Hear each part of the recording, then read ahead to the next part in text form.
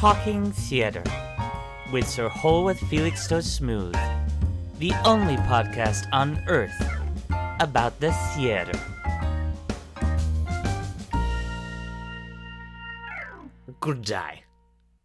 In 1984, as part of a series commissioned by NSMBCDEFGHIJKLM, I was asked to participate in the hit show Deep Inside an Actor, an interview-type show where celebrated actors like myself were interrogated by the infamous Billy Philpott, a slack-jawed upstart who had trained at the James Lipton School of speaking so slow and smoothly that people think you know what you're talking about. After an interview of around 40 minutes with the man, an audience of theatre students are then given the opportunity to question the actor to gain little nuggets of wisdom, and to lick the proverbial anus of them, in the hope they'll one day take pity on them and give them a job when they inevitably can't get a role and are considering self-harm, or worse, supermarket work. Some would say the same thing. The show was a relative success, but was cancelled after one series, due to Al Pacino setting fire to his own chair in the final episode, but not before, of course, he started, and I'm quoting the Washington Herald here, shooting the place up. Apparently, a student had asked him to say the famous words from Scarface, and Pacino fucking lost it. He often gets incensed at how his huge bank of work is so often forgotten, to the certain quote in which he asks some defenceless gangsters to greet his small member, if you get my meaning. The student sent him over the edge, and, I suggest you listen to the episode. Actually, don't. It's, terrifying. Of course, the Padawan so often overtakes the Sith, to use a Lord of the Rings analogy. I told you I'd watch it, Peter. But in this case, the opposite was true, and some years later, Lipton, Philpott's teacher, picked up the same format, and in the early 90s began his somewhat forgettable doppelganger, Inside the Actor's Studio, which ran in prime time for nearly 30 years, like I say, not popular. Both dear James and Billy, now of course rest in peace, well, Lipton in peace, Billy in pieces. He was killed in a tragic accident involving a combine harvester. Don't ask. Sorry, I just vomited a little bit. I was there. Jesus Christ. But why am I talking about this? Well, stop asking me questions and I'll tell you, you bunch of idiots. I said not to listen to the Al Pacino episode, nor the Oliver Reed, Peter O'Toole, or Myra Hindley episode. No, let's listen instead to another episode. Yes, that's right. For a special treat, as we close this first series of Talking Theatre, the only podcast on Earth about the theatre, I thought we'd go back into my archives and go deep inside an actor. I thought we'd go back, and as Billy Philpott and all the students did in 1984, so many years ago, journey deep inside of me. So I invite you now to come inside me, your host, Sir Holworth Felixstowe Smooth, as we go, one more time, deep inside an actor. I do hope you enjoy it.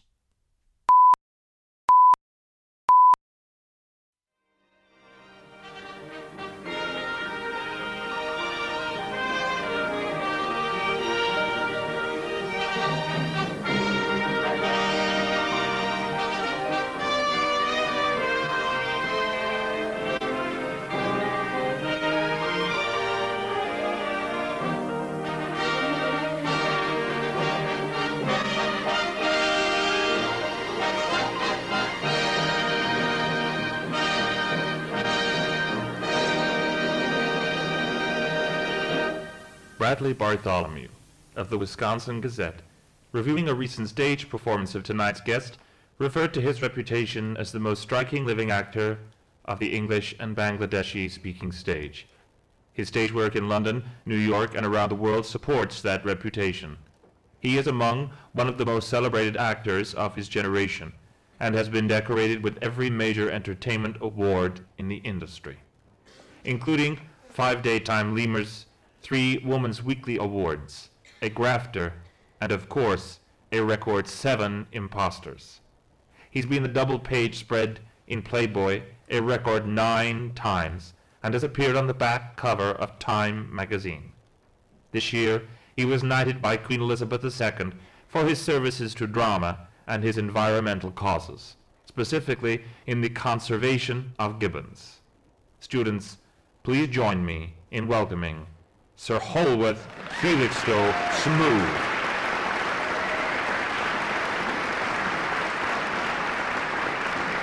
Oh, that's very kind. Thank you very much. Oh, that's very kind.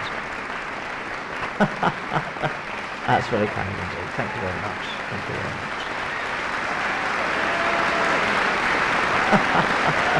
That's very kind indeed. Thank you very much. Thank you very much.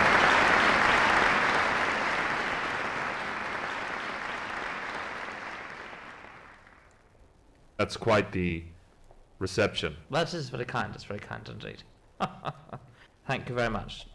We start, as always, in familiar territory. Holworth, where were you born? I was born in the back bedroom of 25 Cromwell Street in Gloucester, which was the house of the local physician at the time. The time, which was 1935, if you can imagine that far back. There were a few hospitals in England at that time, is that right? That's right, yes. You'd be lucky to find a hospital in those days in London, let alone in a small provincial hovel like the village that I was from. I mean, when one thinks of hospitals today, we think of doctors and nurses running around, filthy corridors, old needles being used again, moulded, damp windows, people groaning, dying in the corner, the sort of, oh, I'm dying, and of course, rats. But in those days, there really wasn't any NHS to speak of, so if you were to be birthed, as in your mother had gone full term and had a gush from between her legs, then you'd call the local physician, he'd make the necessary preparations, which basically involved changing the sheets on his bed, getting fresh towels, and sanitizing the turkey baster, and getting a knife and fork on hand in case of the need for caesarean, which of course... Which is how you were delivered. Yes, that's right, that's how I was birthed, yes.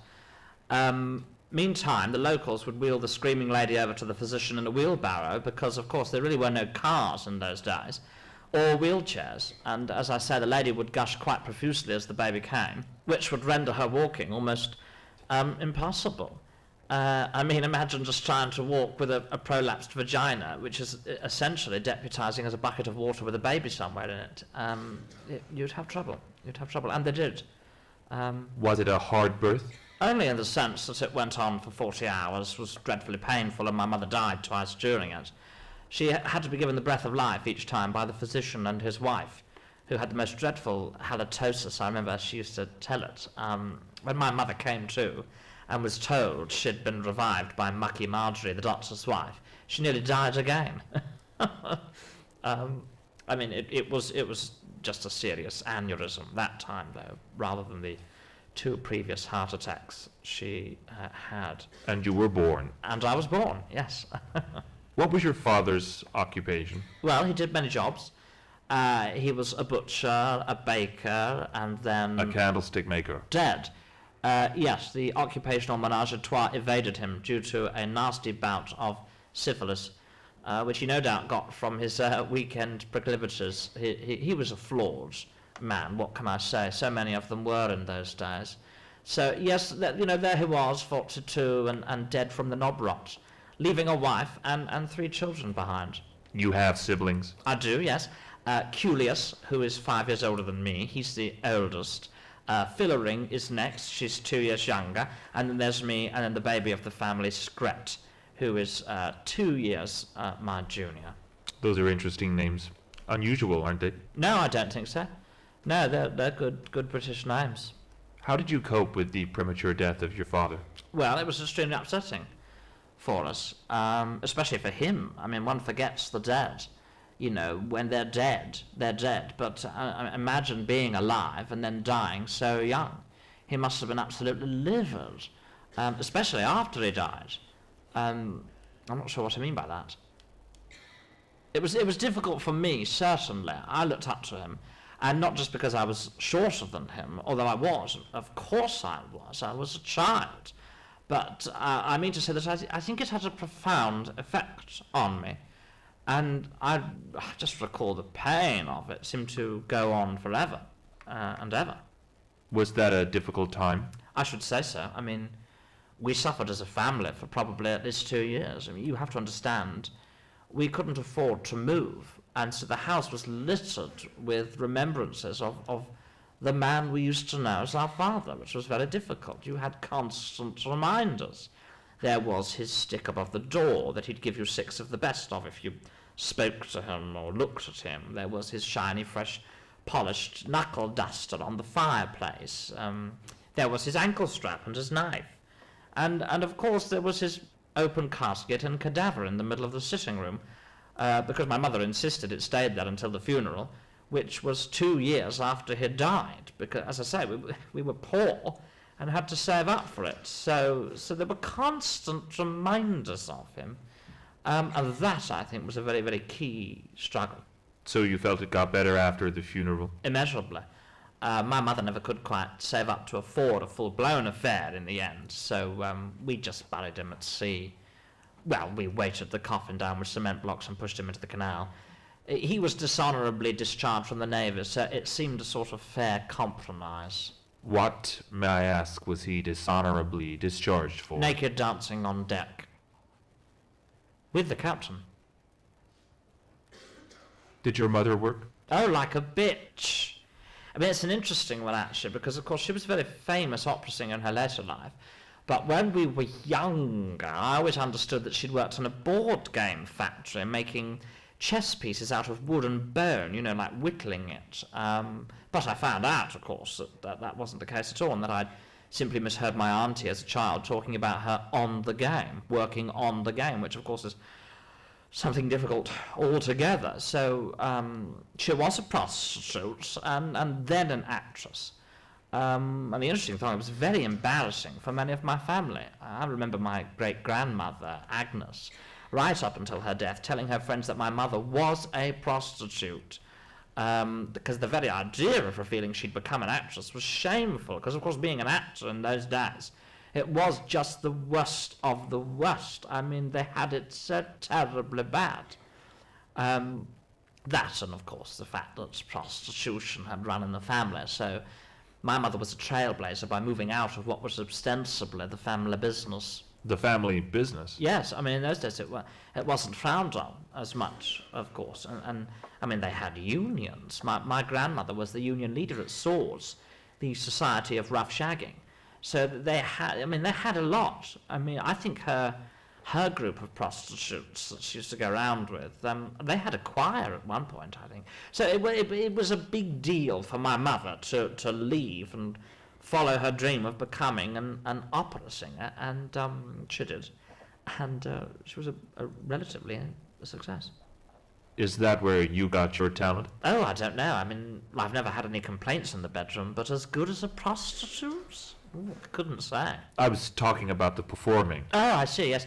Well, I should say it probably was. Yes, probably was. In 1940, you attended the St. Lawrence School for Girls for the first 3 years of your schooling, after a clerical error which took time to correct in the courts. Is that right? Yes, my mother and father had been to a party the night before, and were very drunk still, and when they took me in on my first day and signed me up, they'd actually gone into the wrong school, because they were over the road from each other, and signed me all up and everything, and I was treated as a girl in the very legal sense. For as you say, the first 3 years of my schooling, and until we moved, I mean, they used to call me Holly instead of Holworth, and of course I was proposed with she and her all the time, and occasionally I would sort of wrap my tinkle, underneath, cross my legs when I would sit down to sort of give the illusion through the pantaloon, just in case anybody was looking, one of my teachers, for instance, or, a friend's parent, because one didn't want to call attention to such things. But, yes, that happened. A slightly unusual event.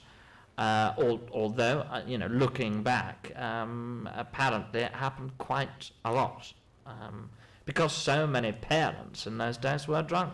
What did you learn there? I learnt to be empathetic. I learnt to get more in touch with my own feelings and my feminine side, and I learnt how to clean my ninny. I didn't have a ninny, but that's hardly the point. I mean, if feminism teaches us anything, it's that we must all find and clean our inner ninny, and that's metaphorical, you understand. Especially if we want any kind of equality, and I can't say it hasn't come in handy as well. Just having a knowledge of the ninny. Do you subscribe to feminism? No, not really, no. When you were allowed to leave St. Lawrence, you then attended what they call in England a school of hard knocks. Could you tell us a little about that? Yes, a school of hard knocks was a type of school where the poorest children went, mostly working class, in order they be kept from the wealthiest and the best people in society. I don't know if you know English society very well, but there's a very rich tradition of the rich staying rich and the poor staying poor. It's how we like it over there. Anyway, I went to one of these poor schools, the School of Hard Knocks. And it was hard, don't get me wrong. It was hard, but at the end of the day you got through it. I mean, I went to Thumpton High, which was a comprehensive just south of Gloucester Docks by the quays, in fact, and it was a tough little place. I mean, you could get a bash on the head from the local bully just for swinging too high on the swings or not dibsing the hopscotch markings, you know. When I say local bully, I'm talking about the teachers, you understand. It was a different time. Was there illegal substances? Yes, in school, certainly. It was hard to get through it any other way. What form would these illegal substances take? We called it CC, contraband confectionery, and people would trade in flying saucers, sherbet lemons, rhubarb and custards, strawberry and creams, you'd name it, and the local Candyman shopkeep, he could get it. Was it effective? I mean, you could get quite high from a rhubarb and custard in those days. The sugar content was so high.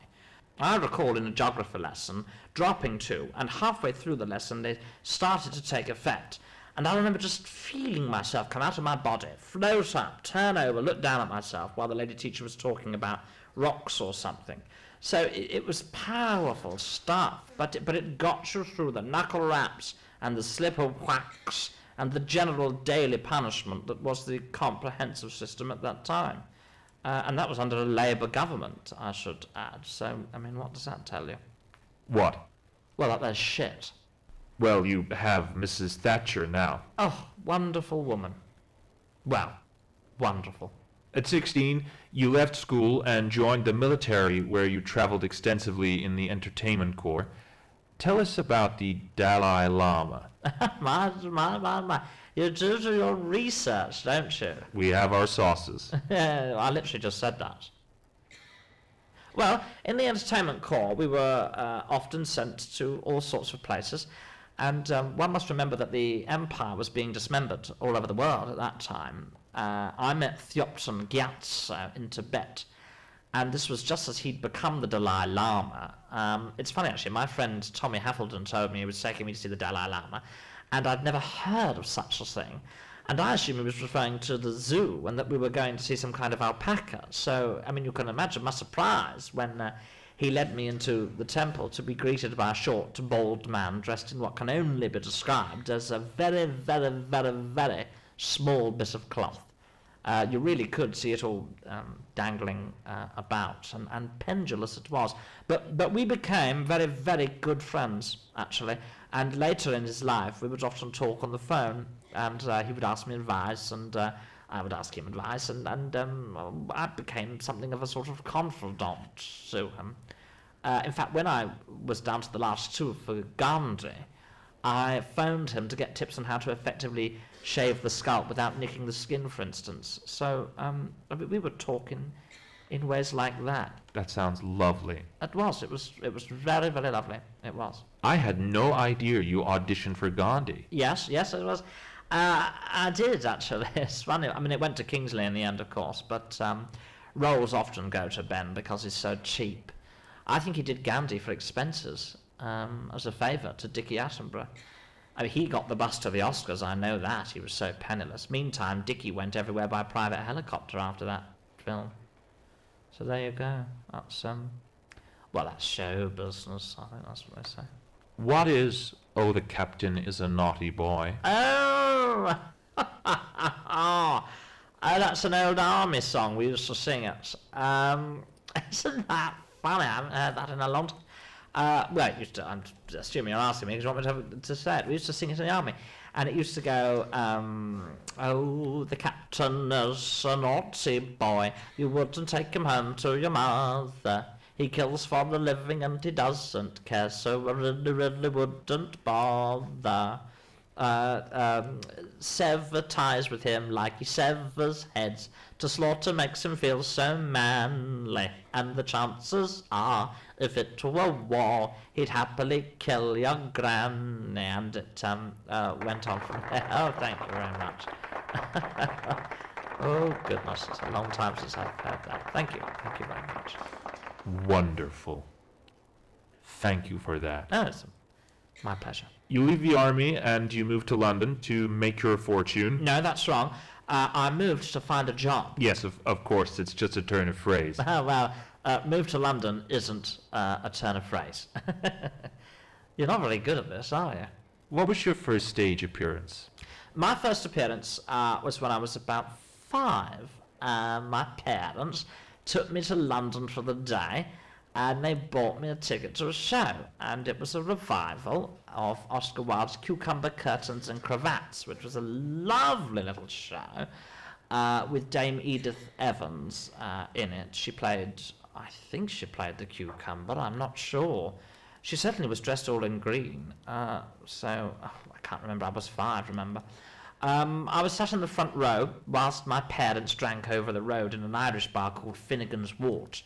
And I was just enraptured. I just remember seeing these, curtains blowing, these cucumbers being thrown around, these ridiculous cravats, And I was enraptured. And in the second half of the play, I just had to join them. And I got up and I climbed onto the stage and I began to sing a song. What was that song? Oh, I can see where you're going. Was it Happy Birthday by any chance? Oh, thank you. Happy Birthday holds a dear place in your heart and the hearts of the nation. You had a #1 hit with it, some 18 years after that charming first performance as an infant in 1953? Yes, that's right. Yes, and it's funny, isn't it? Because I'd always loved it. I'd always loved the song. It's such a sweet little song, a lovely little waltz. And I remember that it was my great-grandmother's wedding song, and my father was buried to it. Well, I think he came into the church to it. So it holds a very deep place in my family's hearts, and of course we sing it every year. We just do our best to, anyway. So I just felt I had to record it, really, and put it out, and see how it did, and it went to #1 in every country on the planet. That's right. It didn't just go platinum. It actually went rubidium. Is that right? Yes, they made a new category because of its success, which was far-reaching. I mean, every country, like you say, including some which are essentially only inhabited by tribespeople. I'm told they play it on one cassette in the village. On birthdays? No. I know you have just given us your army song, but would you give us a little rendition of it? I don't think we could do without it. I really don't. Oh, I'm not sure about that. Come on, I've already sung one song. I'm not... Okay. No, come on, I'm not doing it. Oh, I'm not getting paid for this, Okay, let's go. Okay, all right, we'll do a little bit then. Okay, that's fine, all right. Happy birthday to you. Happy birthday to you. Happy birthday, dear Billy. It's not your birthday, is it? No. Right. When is your birthday? December. Early or late? Early. That's, Sagittarius? Yes. Oh, well. Happy birthday to you.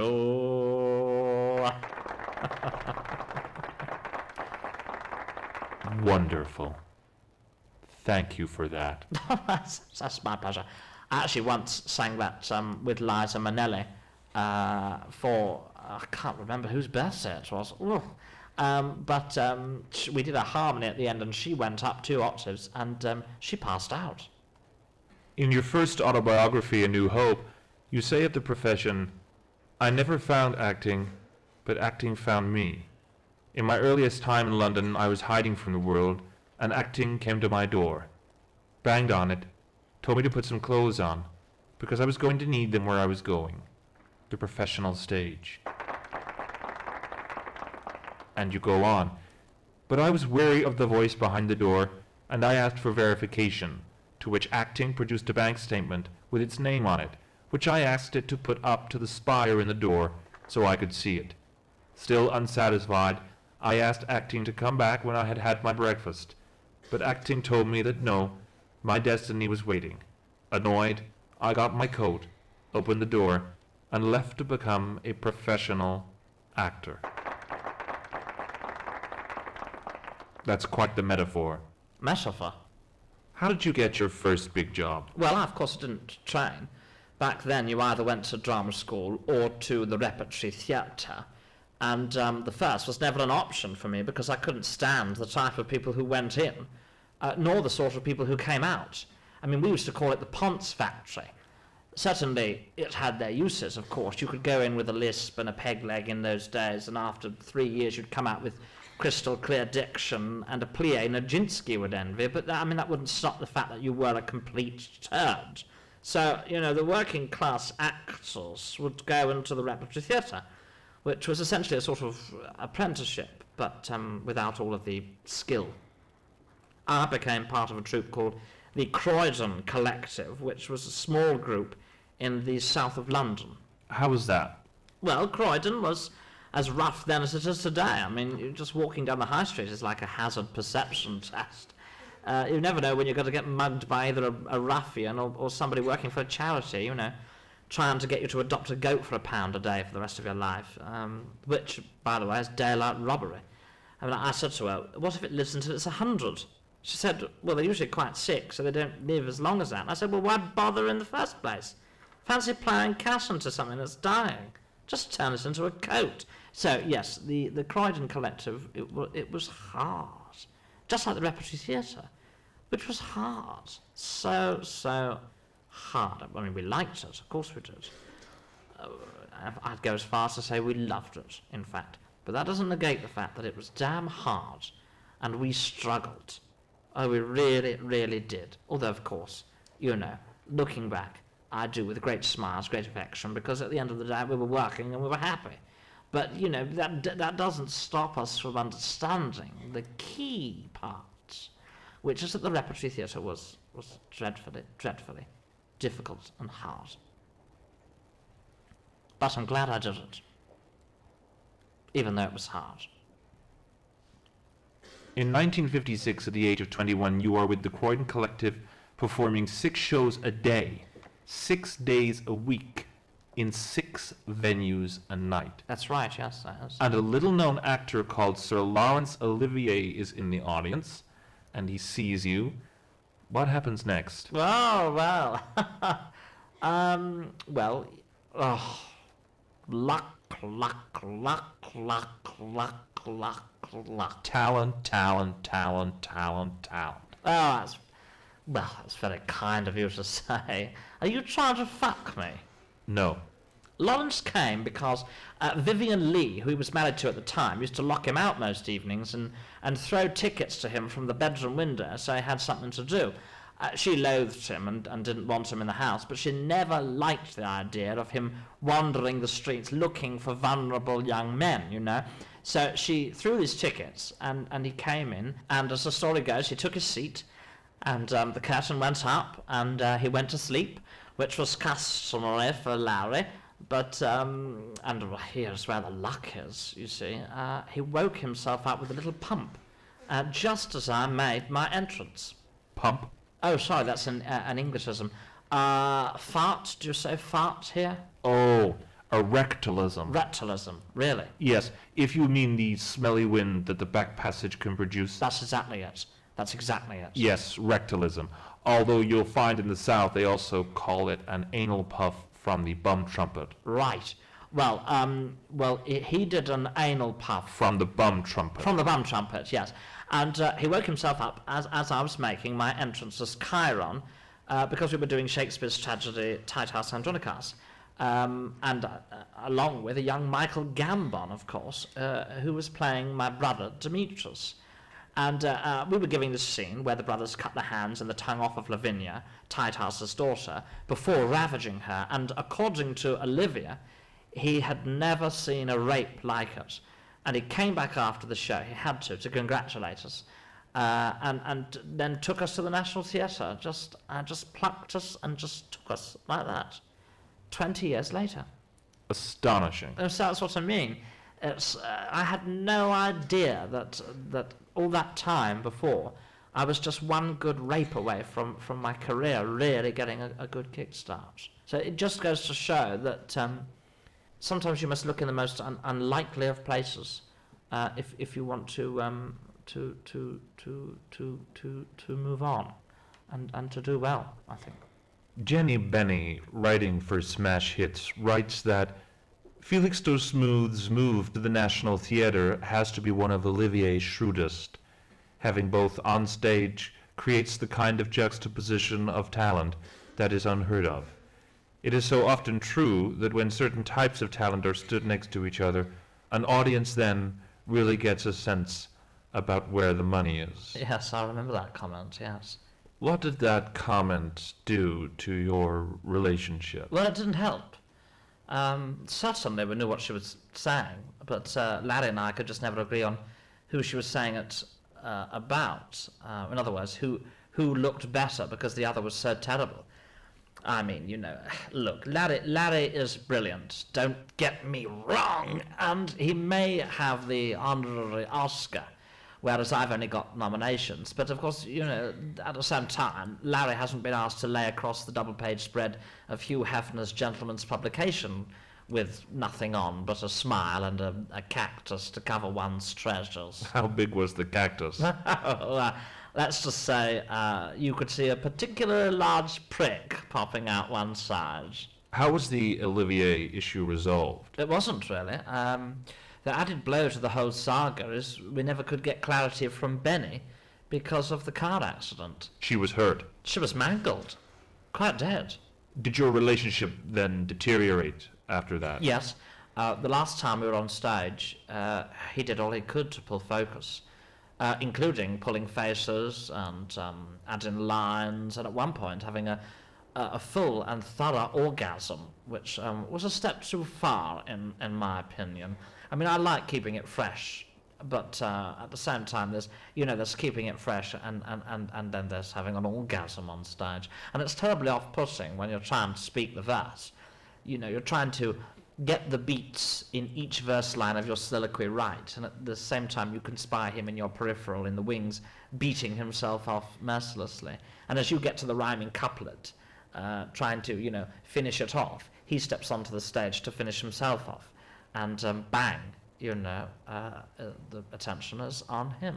Credit to him. I mean, Larry is in many other ways a consummate professional. And that night he kept the through line of his antics and played the character for the rest of the duration with a very large smile on his face and jelly legs, which I think we can all attest to, can't we? But no, we don't speak now, and it has rather kept me away from the stage, if I'm honest. Well, that is a great shame. It is. But we also know you're being modest, of course, because we know that after a slew of awards for your work at the National Theatre, Hollywood came calling. Yes, much like acting, I had Hollywood banging on the door. It was getting quite crowded out there. It is fair to say there were others as well around this time banging on the door. Yes, I suppose there was. Depression was knocking at the door, self-doubt, anxiety, bankruptcy at one point, and of course a small boy, desperate and in need. Your younger self. No, a neighbour. I think his name was Glop, but I may have got that wrong. I've had a pretty rough family that lived a few doors down. Father didn't work and was always sending the child round to borrow a cup of sugar. Mother smoked 50 a day. I mean, the mind boggles. Sometimes said he was a cute little one, the child, and he would sometimes ask to borrow the toilet roll, but I would say, well, you can have it, so you don't need to borrow it and bring it back. He did, though. He would bring it back, all of it, which was a shame. In 1976, you were given the role of a lifetime in Howard Steffler, the Southern lawyer who defends a Southern woman in court wrongly accused of a crime a man committed in the aptly titled Wonderful Man. Students marvel at the work.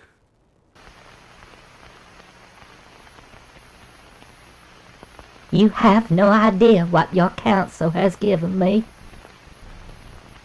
I dreamt of you coming. I saw you in my mind's eye. Sir, I have to ask you, are you an angel? My dear, it is you who are the angel. And if it is my life's work, I shall have you spreading your wings and flying back to the heavens, where you have been dragged from. Oh, you wonderful, wonderful man. My dear, it is you who are wonderful. Wonderful man. Wonderful. Thank you very much. Thank you very much. Thank you. Thank you very much. It's very kind. What was it like working with Scorsese on the film? Well, Wonderful Man is often overlooked because it came out the same year as Taxi Driver, but it was an astonishing experience. It is to date Scorsese's only action thriller musical, and it is a cult film in many respects. Literally, in fact, I think there's a small organisation in West Australia that pray to it every day. I think they drink blood. I'm not sure. Scorsese was very insistent, though, on everyone keeping their accents. I know there was much written about the time about me not being able to do the southern accent, but that was bollocks. Would you answer your critics and do some now? What, the southern accent? Yes, do a southern accent. No, I'm not going to do that. It was a film that catapulted you to new screen heights, and in the new year you were knighted by Her Majesty Queen Elizabeth II. What was that like? Well, you go in and you get on your knees, and the sovereign of the realm places a sword on your shoulder, and she presses it down until there's a fair bruise, actually, at which point she smirks a little and then asks you to get up and go, though she doesn't say it in as many words. It's thrifty, but sincere. In fact, I do credit Scorsese with part of all that, because I think the film brought me to the attention of Her Majesty, who has always been a huge Scorsese fan, and told me at the buffer luncheon afterwards that Raging Bull was her favourite film, which would be understandable and fall in line with what we know about the Queen, which is that she absolutely adores any sort of bare-knuckle boxing, cage fighting, or wrestling. But yes, that was dear Martin's work, I think. So wonderful man, wonderful woman, and wonderful experience. Wonderful actor. You're very kind. You realise I'm straight, don't you? I mean, I like a man or men. Don't get me wrong, but I am happily married. Just to let you know. In 1980, you made the biggest choice of your career when you agreed to be in a film called The Elephant Man. The production, though, was beset by issues and you left with only part of your performance being retained before John Hurt took over the role. Tell us a bit about that. Well, these things happen. I mean, it all started when Tony Hopkins phoned me and said, Holworth, I want to play a doctor. And as it happened, I'd only just had dinner with David Lynch, who directed the film. And he said he was desperate to do a film where a man turned into an elephant. So I was, enthralled by the notion and said, well, what about if Tony is a doctor and I'm this sort of elephant person, and they go on some adventures together? Because I saw it very much as a kind of odd couple knockabout comedy, where, of course, Tony saw it as a serious piece, because, of course, well, Hopkins doesn't do comedy. That's the old adage. He hasn't smiled in a film since 1964, and even then it was more of a grimace. So immediately the production was into what we would call rocky waters, and it was decided in the end that we would split the film in two, and that would be its originality, that Tony would play the Doctor very po-faced and very seriously, whilst I would play a sort of dancing Ganesh figure. And the early part of the film, the comedy premise is that this elephant man has got his big head stuck in a bag, so he cuts two eyes out to see. It was funny, hilarious, even just to think about it. But again and again through the process, Tony would pull focus with these rambling monologues about disability and discrimination and all this nonsense. And to be quite honest, the cameramen were falling asleep at the reel, as we say in the business. So I confronted him one day and I said, look, Tony, what on earth is this all about? And he said, what's the problem? And I said, I know you don't like the concept of the film, but what is all this rambling about? Why do you keep referring to me, for instance, as disabled? I'm not disabled. And he looked blankly at me and he said, Holworth, have you actually read the script? And of course I laughed, because I never read scripts, and everybody knows that. Scripts get in the way, okay? And I prefer to be told my character name and then be given the gist and then to work. I like to get to work. And Brando was ever so similar. Anyway, so Tony said, John Merrick isn't a real elephant. And I said, who's John Merrick? And he said, he's the Elephant Man. I said, well, there's two of us playing the Elephant Man. Why wasn't I told? He said, no, the Elephant Man is another name for John Merrick. I said, you mean to tell me that the other actor who's playing the Elephant Man, as well as me, also goes by the Elephant Man? He said, Holworth, get a grip.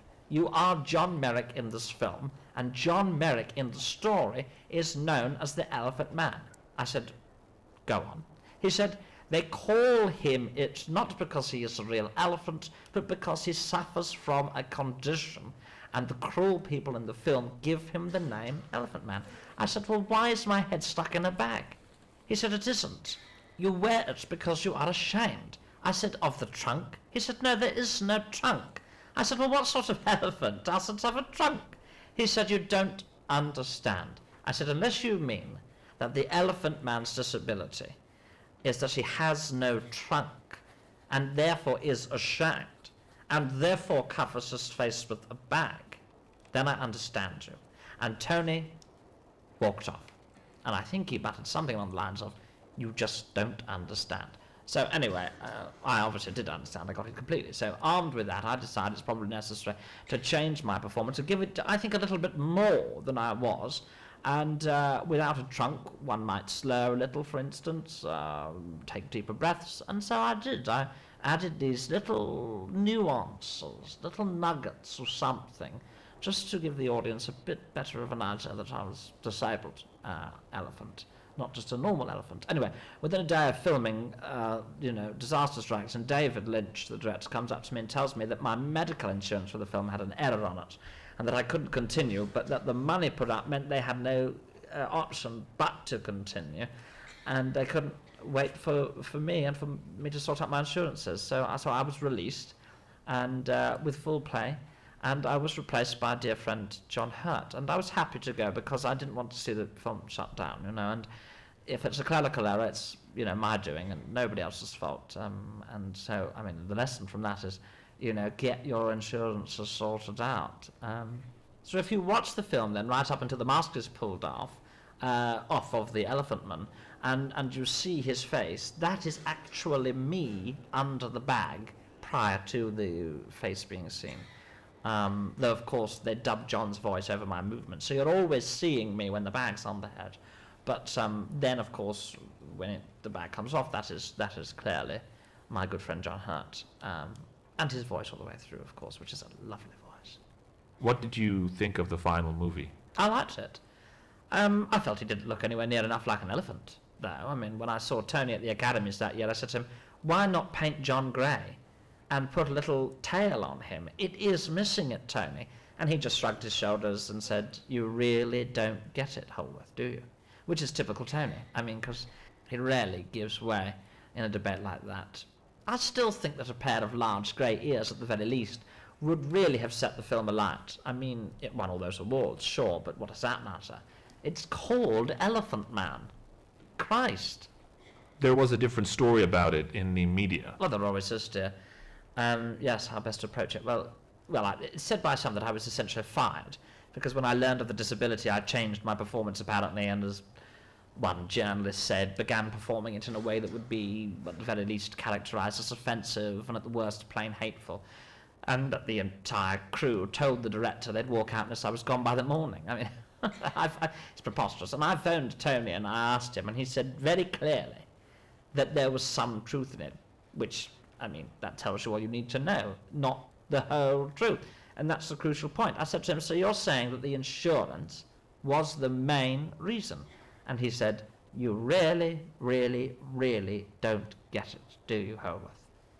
And that was good enough for me. Honestly, sometimes, I wonder where these so-called journalists get this nonsense. I really do. I saw one write an article saying the film's portrayal of the real man, John Merrick, brought her to tears. I mean, real man. Somebody ought to fire her researcher. I mean, does she really think there could ever be a real elephant man hybrid? I mean, she really, really didn't get it, did she? I mean, there could never be one, a real elephant man. Could there? No, I don't think Not so. a real elephant man. Like a man with real elephant's head and two little man legs. No, The body wouldn't support the head, for a start. I mean, I suppose if you were going to do it, you'd need to support the legs, perhaps by grafting on more man legs, in which case you may as well graft on elephant legs for support, and then, it's got a trunk, ears, a tail, and elephant legs. It's hardly an elephant man at all. It's more just an elephant with human arms and nipples, probably. That's a frightening thought. Yes, it is. It is. We finish the interview, as always, with a short questionnaire created by Pivo, which I ask to all my guests. Holworth, what is your favorite word? Oh, love. Or no. I quite like no, as in N-O.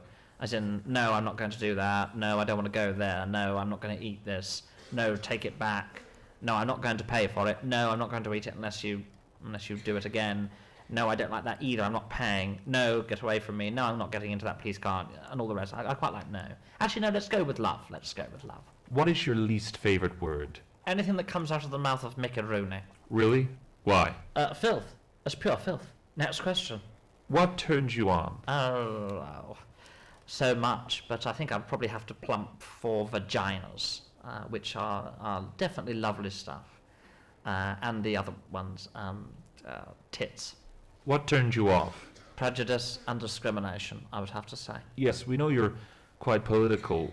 Can you tell us, what was Section 28? Oh, dreadful.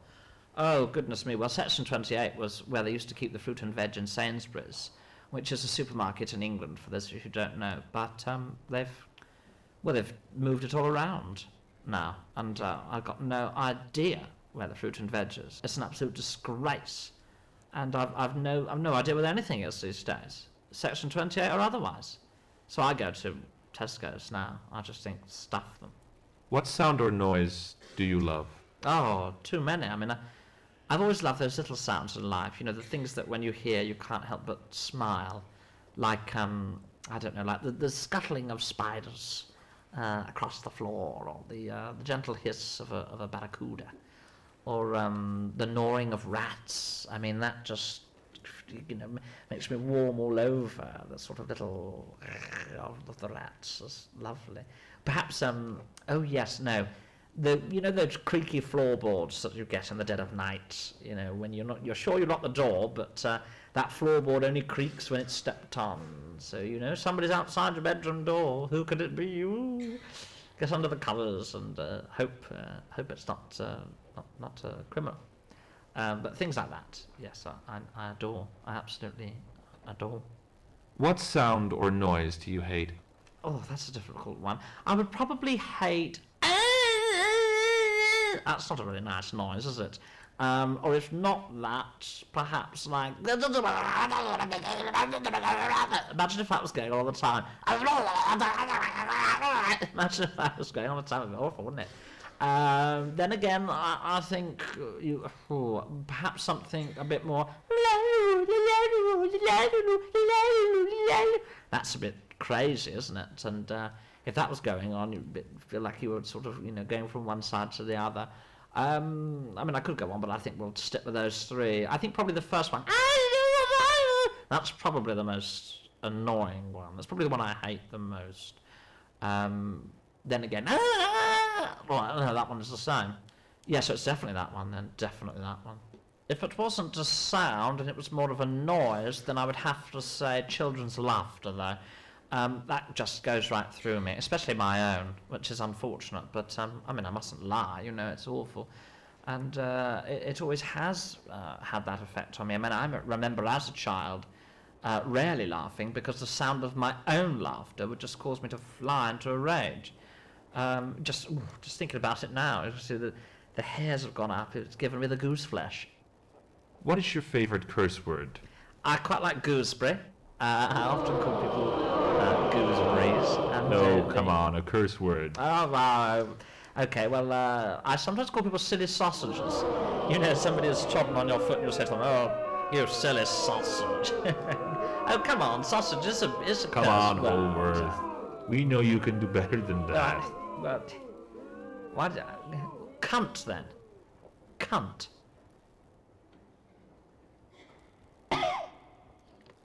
What profession other than your own would you like to attempt? I wouldn't mind being a policeman. I've always had a love of the law, and they really are the gatekeepers to safety, and in many respects to power. I like the truncheon as well. You can imagine how fun it would be bopping somebody on the head. Oi, you stop stealing that. Come over here and bop them on the head. You come here. Did you look at me funny? Bop on the heads. Come here, you. Get on your knees, you ant. You're an ant to me. Bop on the head. Well, what fun. And very important work, too. What profession would you not like to attempt? Anything that involves charity or volunteering. It does a lot of good, I'm sure, don't get me wrong, but I just can't see the benefit of it for myself.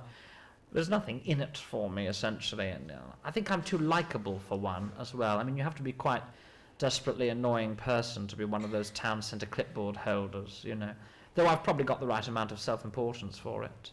So yes, charity of any sort. You support gibbon conservation, though. Well, one must. Those poor gibbons. Lastly, if heaven exists, what would you like to hear God say when you arrive at the pearly gates? I'm an atheist, and I firmly believe that when we die it is the end, and that all that awaits is the abyss of eternal darkness and silence until the universe meets its final oblivion. That would be a funny thing for God to say. Don't try to be funny. Sir Holworth Felixstowe Smooth, here are your students. Hi, is this thing on? Okay. Hi, sir. Thank you so much for being here. My pleasure, my pleasure. I'm Katniss Frestonia, and I'm a drama major at UC NYC. And I know you talked a lot about collaboration as being important. Could you tell us what is going on with you and Elton John at the moment? Well, we're not sleeping together. I meant the new project. Oh, sorry. I thought you were referring to the recent story in the papers, which I might say here and now is absolute rubbish. I've never heard so much nonsense in my life. Elton is very much in love with his wife, and I'm very much in love with mine. And this gotcha culture in the media is getting absolutely silly now. It really is. They came for my dear friend Katharine Hepburn, my friend Kenneth Williams, Freddie Mercury. It's getting stupid now. Really it is. They're going to end up having real egg on their face with all of this. Tom Cruise, even. You never met a more attractive, handsome, lovely guy. They ought to leave him and us alone. So that's the end to that. But yes, dear Elton and I, well, we were working on a very exciting project, actually, involving the reworking of Hamlet for the screen, but Shakespeare's Hamlet, I should say. But I have since left the production team after it was decided to try and retell the story through animation, and in particular with big cats. I mean, I can't say much more, obviously, but I mean, I just thought it was ludicrous. And I said to Elton and Walt, if you seriously think that people are going to sit and watch a film about a bunch of lions fart-ass about singing, then you're madder than I give you credit for. So I said good luck to them, but I'm no longer part of it, I'm afraid. And I think I've saved a pretty penny dropping out of it as well. And there really is a lesson there for all of you students when you think about it, because think of the money, the credit, the reputation, the face that I've saved by getting out of what is quite clearly a ridiculous concept. And they're probably going to spend years developing it and bring out some little trite piece, and good luck to them, but I think it'll tread a path into oblivion personally. And so it's, we're weeding out the difference in types of projects is a really important thing, and it's a skill that you acquire over time. So just all I would say is keep your head above the water, leave those fantasizing to the pop stars and the children's story fanatic, Thank you there for your question. Who's next? Hi, Mr. Fixosmooth. My name's Brian. I'm a third-year acting student. Acting, that's what I do. I was wondering who on the scene you think is really special, who you would consider is producing really good work at the moment. Sorry, you want me to come on a show that's meant to be about me and talk about how good somebody else is? Is that right? You can piss off.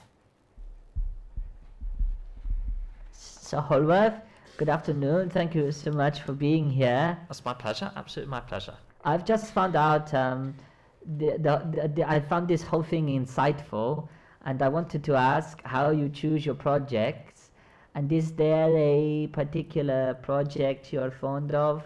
I believe the format is one person, one question. So it's a rather greedy of you to ask two. So I'm going to ask you your first one and ignore the second one, and maybe you can have a little think about what you just did. But also, thank you for your question.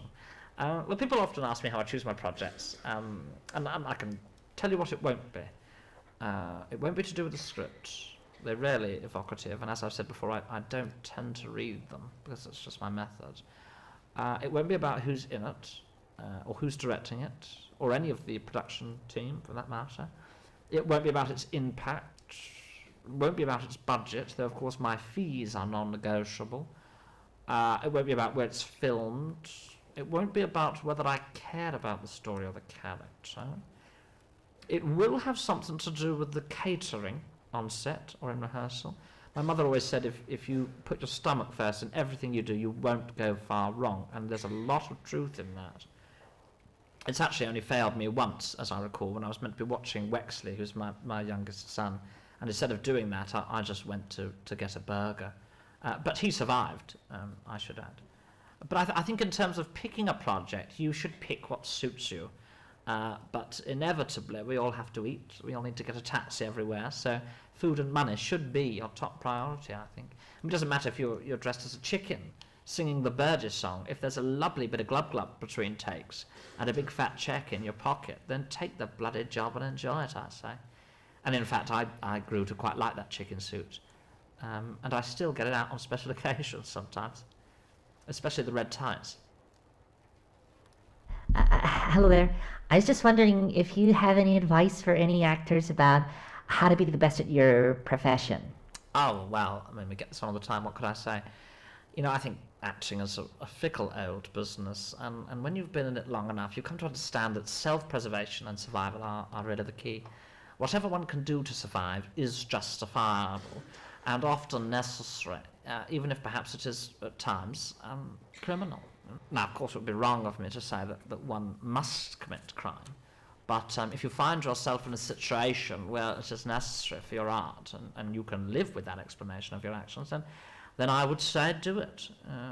And in the interest of my own self-preservation, I would also tell you to stay away from the profession and stop taking jobs I would otherwise get. I mean, that's the sort of thing I would say. Also, I mean, I can't recommend enough carrying a knife. That seems like a fitting place to end. Sir Holworth Felix So Smooth, thank you. Thank you.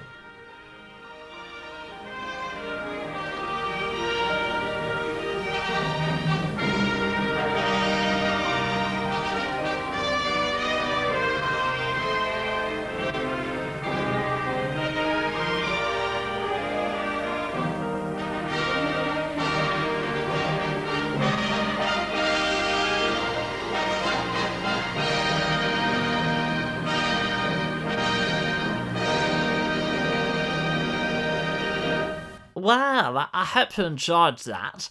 It is sometimes a lovely thing to look back. Sometimes it isn't, like if there's been a terrible accident behind you. But in the metaphorical sense, you're normally fairly safe. As I say, that was from the early 80s, so you'll forgive the rampant denials of my sexuality. We did all eventually come to our senses, among other things. That's all for today, and all for the series. It's been a real pleasure, and we'll be back in the new year with series 2, which focuses on Jean. No, not Jean, my hairdresser. I wouldn't tell any of you to focus on him. He's a mess. No, Jean of stage and screen. Things like thriller and kitchen sink drama and pornography and we won't do pornographic, will we, Sean? Or, no, I think we will do. It's not enough naked people on stage, if you ask me. We all used to do it back in the day. Well, it's like the Greeks. I mean, but yes, I'm rambling anyway. It really has been a pleasure, and I hope you've enjoyed this first series, and I hope you'll come back in the new year for a little bit more of me. And of course, I have been Sir Holworth Felix So Smooth.